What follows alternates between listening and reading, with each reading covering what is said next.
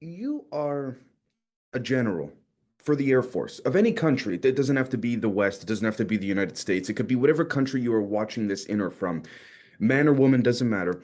You are a tremendously respected general, one of the greats, one of the people in the last, say, 30, 40 years. Everywhere you go, people, they stand up for you when they're sitting down, all of that. That's how much, respect they have for you.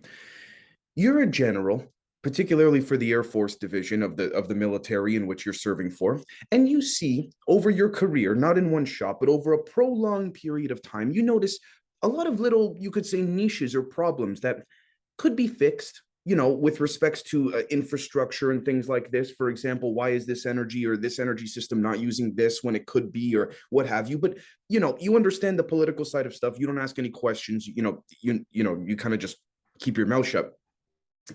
But then you complete your career, you retire with tremendous awards and all of that.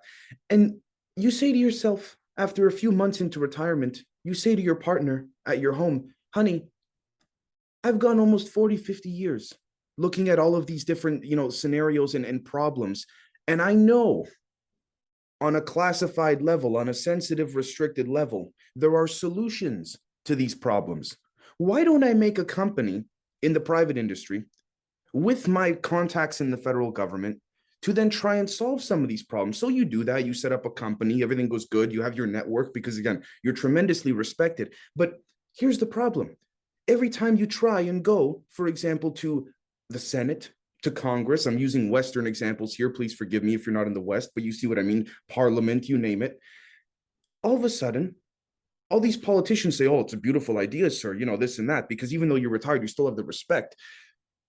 But every time you try and go on the news, every time you try and say to any of these politicians, can I discuss this with you in a forum publicly or something like this? They don't say no, but they just never answer you. Why? Why is that the case? Who or what is pulling the strings behind the scenes so that solutions cannot be provided for the prolonged and everlasting problems that we've had for X amount of time? So with that said, welcome folks to today's emergency broadcast episode number 2. I promise to get down right to the point. Again, today's title of the episode is Harnessing WaterCube's OODA for HE3 MHD Tesla Towers, in brackets, in close brackets, DARPA. Now, before we do that, I do want to say that we do have a Patreon, patreon.com/Generation Z. What you're about to see in this episode, we delve into far more extensively on our Patreon, on our member side, things like this. We do have a Substack as well, davez.substack.com. We try and take a neutral, yet both spiritual and military intelligence approach, logistically, data-based, and even intuitively from the heart, not just the brain. We try and mix the two in a way that we can try and come to a conclusion, not the conclusion, because just because, again, I'm here in front of the screen or the microphone doesn't make me more correct than any of you, right? With that said, let's dive into it. So I'm going to share my screen with you folks here, and we're going to break all of this down very strongly, very simply, very extensively, okay? WaterCube 5.0. Genesis Systems, all right? Genesis, and I want to be very clear, I actually applaud this company. As a matter of fact, I do not mean to use sarcasm or anything like this. Genesis provides water at the edge, elegant, sustainable, economical, and green water solutions. So, for example, again, let's stick with the retired Air Force general example. You see all these problems throughout your career, and after you retire, you want to open up a company that can provide these solutions, sort of like, well, I don't know, generating water out of thin air or something like this. My gosh, doesn't that sound crazy? Well, guess what? These solutions are available, but for some reason, they're not being brought to market. WaterCube 5.0, in my humble opinion, being one of them. And yes, we see here a breakthrough in technology and process, generating fresh water from air using technologies never before conceived, right? Produced distilled water on demand, or 24 hours, off-grid, portable power, fully automated and sustainable, no pollution, hazardous byproducts, or water rights issues. Now, the devil's advocate to this as well, Dave, you know why they won't come out with this. Come on, you're not naive, especially you of all people. It's going to create more freedom and independence within smaller groups and elements of the human species, so that the larger human, you could say, element cannot control the rest, the sub-elements. In other words, the government cannot control the rest of us. I understand that, but I do believe there's a way these things can come out with respects to creating some form of, dare I say, formation regulation while allowing the people to truly be free. And you may say, Dave, that's a bold step. How or what do you propose based off of that? Well, we understand what the water cube is, right? We see here Genesis systems, all of that. But then we have to look at what OODA is, okay?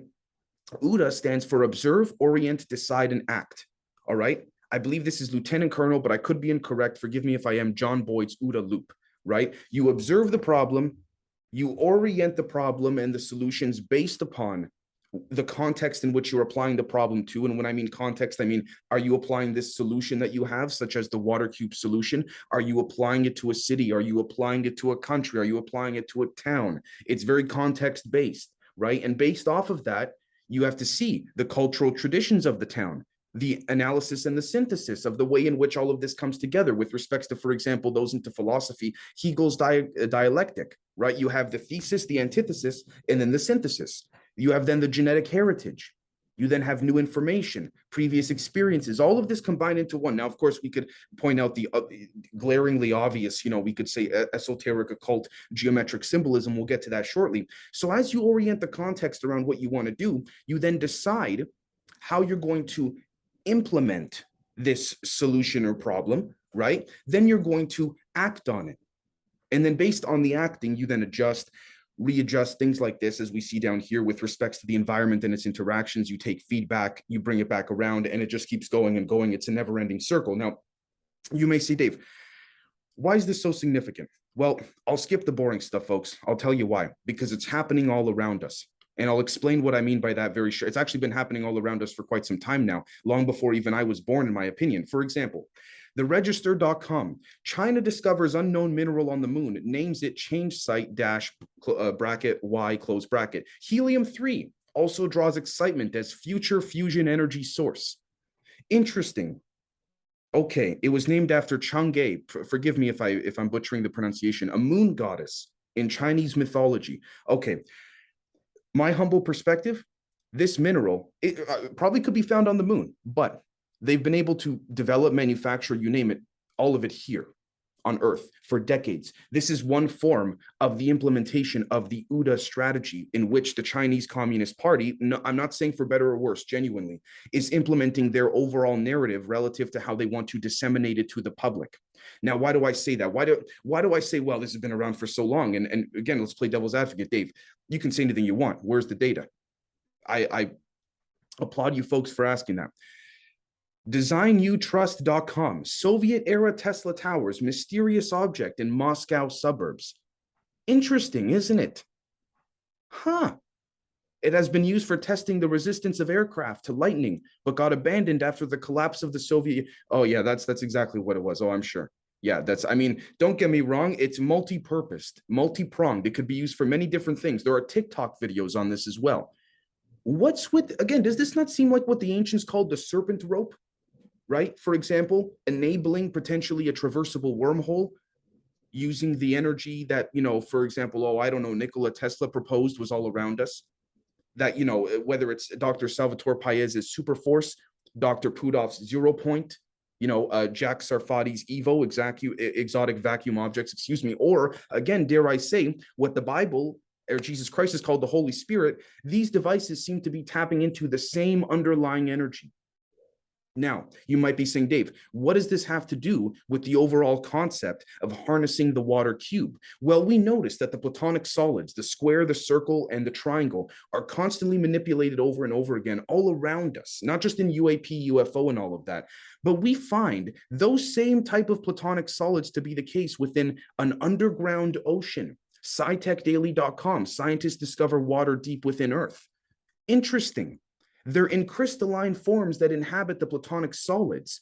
But the reason I bring all of this up is because it's almost as if the planet is living and breathing, and its heartbeat, which we know as the Schumann resonance, is emitting some type of energy that can constantly regurgitate this type of, dare I say, crystalline platonic solid structure.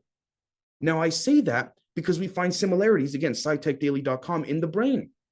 Shocking experiment indicates our brains use quantum computation. Again, here's the thing with entanglement and all of that. Spooky action at a distance, right? We see here entanglement. Okay, here's the thing. When we say quantum, there are academic papers that criticize certain individuals that say, well, you're using the word quantum. What does that mean?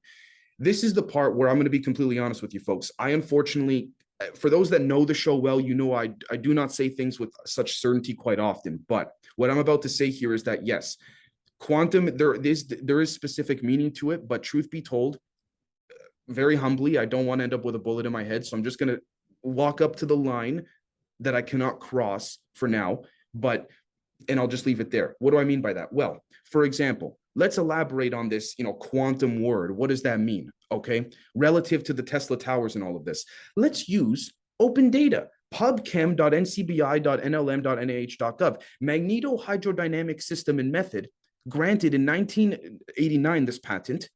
Okay, we see here Coltech Corp. United States. The company names probably always change as they normally do within the intelligence community. But what does this do? It is an apparatus and method for non-equilibrium. In other words, perhaps non-closed circuit. I'm just speculating. MHD, magneto-hydrodynamic generation, including a cyclone combustor in which particulate metal is oxidized to form non-gaseous byproducts, just like the oxidization of epinephrine pens with adrenochrome and all of this. Oh, well, I'm just going to leave that there. A low molecular weight working gas, such as hydrogen or helium, is energized by mixture thereof in said cyclone generator. Substantially non-gaseous oxidation byproducts are removed by the cyclonic action from the working fluid.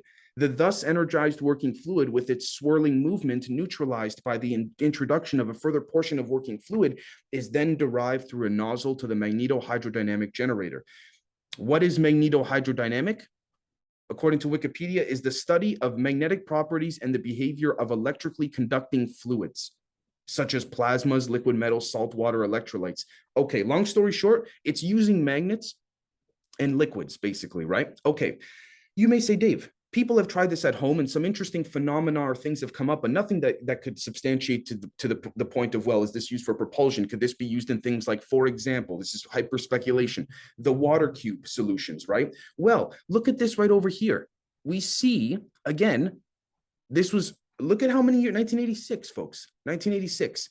But look at some of the patent designs. Are they not eerily similar to Nikola Tesla's patents? Are they not eerily similar as well to Dr. Salvatore Paez's patents, right, on the concept of coiling and rings and things like this? But you may say, Dave, hold on. You're telling me that if I mix strong enough magnetic force in some form or some context and meet certain conditions relative to the liquid that it's interacting with, I can produce like what, anti-gravity, or what can I do? Folks, many different things. And I don't mean to be overly vague. You can simulate local environments. You can create quote unquote objects of mass. You can many things like this. Now you may say, Dave, why can't we just follow the instructions on the patent? This is where I will tell you folks, there's a missing key. There is a missing key here. They are leaving out, if you will, the missing component, if you want to call it that. Now, why do I say they're leaving out the missing component? Just like in the cave drawings, okay? We see over here in the cave, you folks remember the plasma beings, the cave on the cave drawings, right? Plasma man. Well, look at this. I sketched this out. Take a look at this right over here. What we have is the Kabbalah, right?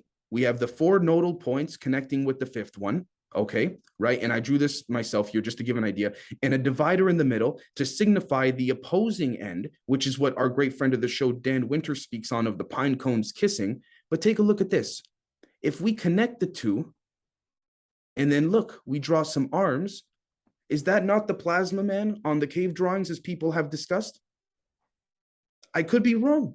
And I really do mean it when I say neutrally. Please decide for yourselves, folks. Now, one last thing I'd like to bring up before wrapping all of this up, if you will, is this right over here.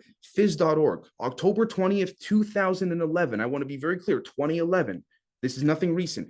DARPA looking to master propaganda via narrative networks. Now, you may say, Dave, this article is from 2011. Why should or would this apply now? Why wouldn't it? Why shouldn't it? Is there anything in the article that says, and I mean this genuinely, that says, or is there a new article that says DARPA shut down the program? Is there anything that would indicate, for example, that this is, somehow stopped for some reason? I think this speaks to the deliberate attention span that the propaganda and indoctrination allegedly and arguably has come onto the world, not just in the West. Why can't we look at these old articles and use them to cross-reference with current data points? Why not? Now, if someone can provide a legitimate, substantial reason, I will stand corrected. I genuinely mean that. But as of right now, I don't see a reason why this can't be used.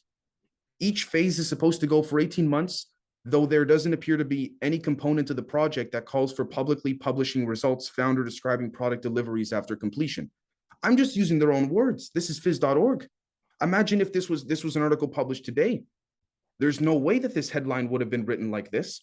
And one last thing I'd like to point out with respects to the magneto-hydrodynamic generators, folks. Take a look at this right over here. See this right here? Here's a screenshot from the patent, one of them. We have a treater, a magneto-hydrodynamic generator, and then we have a transmitter. What's with the straight lines and the coils and the rings? Almost as if it's kind of, again, August 11th, 1987. Look, here's the patent number. Folks, I encourage you to look it up for yourselves. What is going on here that is creating a situation or a scenario that this has been used for many, many decades, millennia? Does this not remind us of, the pine cones kissing out of, a confinement? Does this not remind us of what's inside of old microwaves, perhaps even new ones in some cases, with respects to the things like, for example, magnetrons and all of that kind of stuff, with these microwaves confining, we could say, a cylindrical and pyramid-shaped cone, almost as if the energy always needs to be confined that way, just like in ancient Mesopotamia, just like in ancient Sumer, right? The pine cones kissing. Now, what seems to come out of the pine cones kissing apparatus here is something that, quote unquote, quantum physics, again, there's the word quantum, they'll leave it vague on purpose, has substantiated with things like this, for example, right? Now, again, this is the electric permittivity, right? Relative to that of the magnetic permeability, relative to the K variable. And we can talk about, Schwinger limits and things like this for those that are into the, more technical side. This has to do with angular acceleration, you name it. But this is right out of an academic paper. Again, does this not look like the plasma man that we just drew in various forms? Either way, the pine cones are kissing. There is a vertex touching. In other words, the confined peak or tip of the respective body of mass is touching one another. So again, it's all open data. I mean, please tell me if I'm missing something. I genuinely mean it. But at the end of the day, the solutions are there. The solutions are there. But maybe such solutions are not allowed to be put right in front of our faces in a way that's solvable and workable because of programs like this, perhaps. I'm not saying it's for better or worse. There's good and bad to everything, just like any tool, if you will, just depends on how you use it. But I mean, it's right there. So let me know what you think, folks. And thank you so very much for watching this new, I've decided to make it a bit of a series, emergency broadcast, episode number 2. I'm trying to keep them short and not overly long. And we'll catch all of you very, very soon. Cheers.